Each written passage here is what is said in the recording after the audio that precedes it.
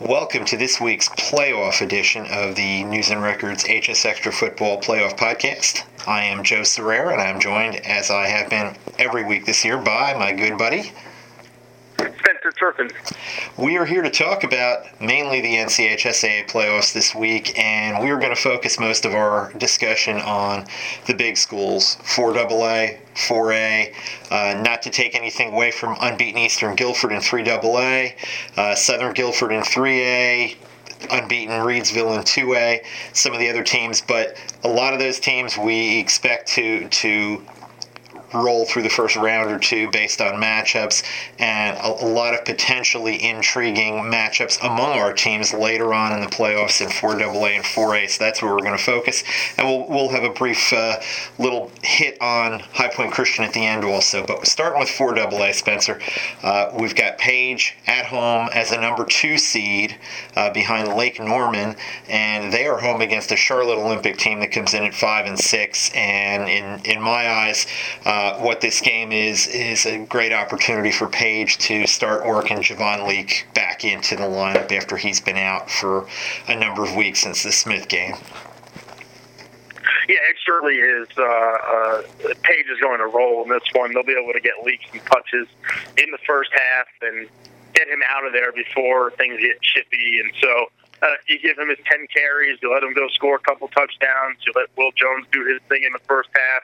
And like we've seen in a lot of games this year, the two of them will come out, and Page will continue to win, and that's how I fully expect this one to go. Yeah, the second round matchup for Page would be either West Mecklenburg or Mooresville, again at home for the Pirates. They would not have to go on the road until the regional semifinal, which would be at Lake Norman. If Lake Norman gets that far, West Forsyth is one of the teams in Lake Norman's side of the bracket.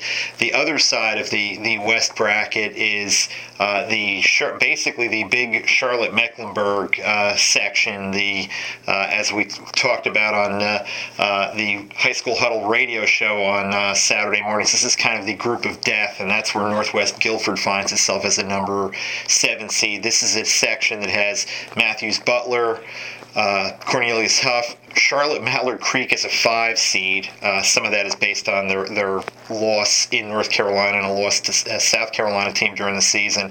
Charlotte Vance is in that half. Northwest Guilford is going to open up with a 10-1 Myers Park team. I don't like Myers Park to be upset by Northwest. I think Northwest is probably not going to get out of that first round. What are your thoughts on that one, Spencer? Yeah, that's a tough draw, and unfortunately for Northwest Guilford, just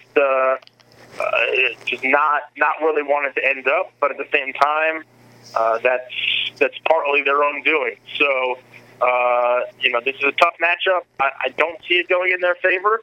But, we've seen stranger things happen in the playoffs, and when you have Thomas Hennigan, anything can happen. Yeah, they certainly got some talent. Hennigan, Trey Turner, Kyle Finney, a number of other guys on that team. It just, with the injuries, illnesses, various things that seem to hit that team this year, they got a little bit of their swagger back early in the season after Hennigan came back, after Turner came back. And then when Hennigan got hurt in that Southeast Guilford game, they just haven't been the same team since, and for whatever reason, the whole has not been as good as the sum of the parts, and it just hasn't clicked for them. As you said, anything can happen in the playoffs, and they went on a nice little run last year, but that was a different story. That was in the East, not in the West, and they are in a brutal bracket. So I would not look for them to get beyond this first round, but hey, it would be great if they did. 4A West is just loaded with teams from our area and some really good teams.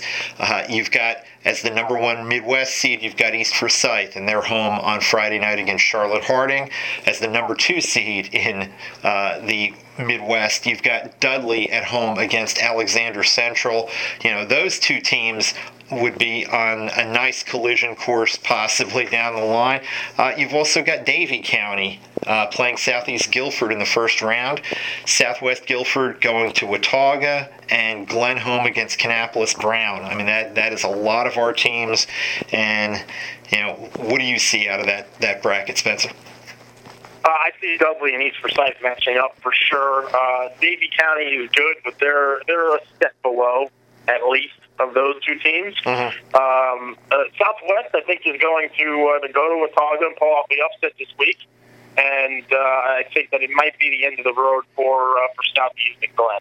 Yeah, the challenge standing maybe between East Forsyth and a potential matchup with Dudley is that East Forsyth would be playing Charlotte Catholic in the regional semifinal. It would be at East Forsyth. They're the number 1 seed. Charlotte Catholic's the number 2 seed. The Charlotte Catholic team, not as good as last year's group that beat Dudley, but they're always a solid playoff team. They always play defense. They always are physical.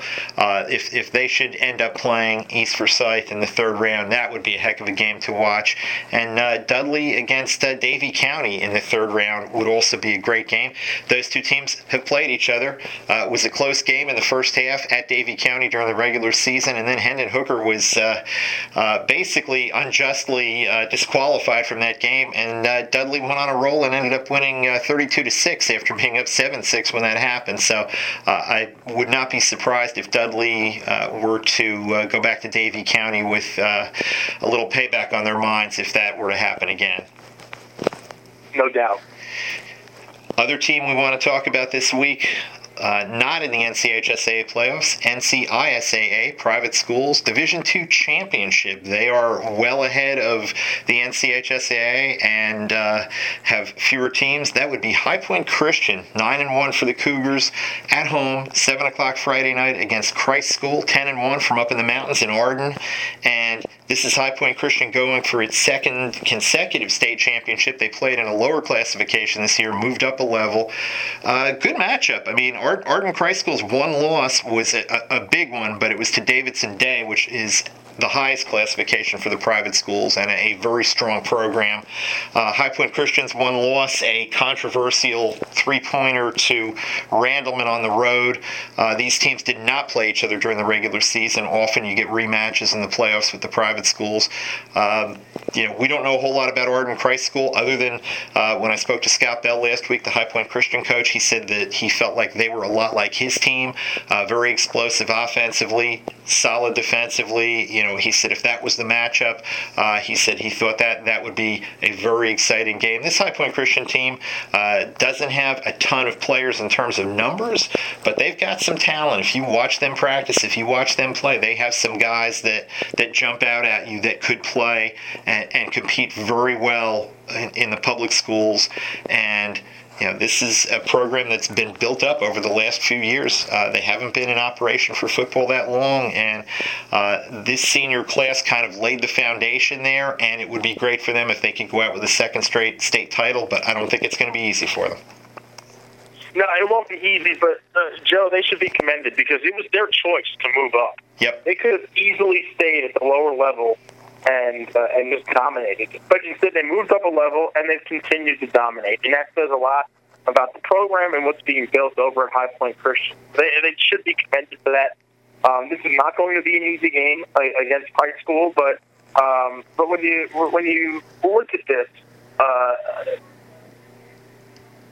High Point Christian's got the experience of having been in a championship game and winning. They know what it takes to win. And sometimes when you enter these kinds of games for the first time, you get a little wide-eyed. So that's not going to be a problem for High Point Christian. So I expect a strong showing from High Point Christian in this one. And playing at home certainly doesn't hurt, and that would be a great way for their seniors to go out with another title. That's going to do it for this week's edition of the HSXtra Football Pep Talk Podcast. You can get all of your high school sports news daily in print in the News and Record and on our website, our high school's website, hsxtra.com. And you can follow me on Twitter at Joe Serrera NR, and you can follow Spencer, of course, at Turkin35, and we just have to make one last announcement. Obviously we pick games every week, And throughout the regular season, we have picked our games, and by a game and a half, I have been crowned champion this year, finishing on a 29-1 record over the final 2 weeks. So, Joe, it was a pleasure matching up with you all season. And it was also great having a much better record than JP Mundy last year. I was duly humbled. You built a 2.5 game lead early in the season. I cut it to 1.5. Couldn't get any closer. Also went 29-1 the last 2 weeks. The only games that either of us got wrong was that Dudley Page game. But you dominated the season. It was just an overwhelming performance. I never felt like I was in the game after the first 2 or 3 weeks, and I congratulate you on your championship. Thank you. I expect the belt to be waiting on my desk when I get back from all of my A&T road trips. I may have one for you, but if I give you one, my pants probably won't stay up. So thanks again for listening.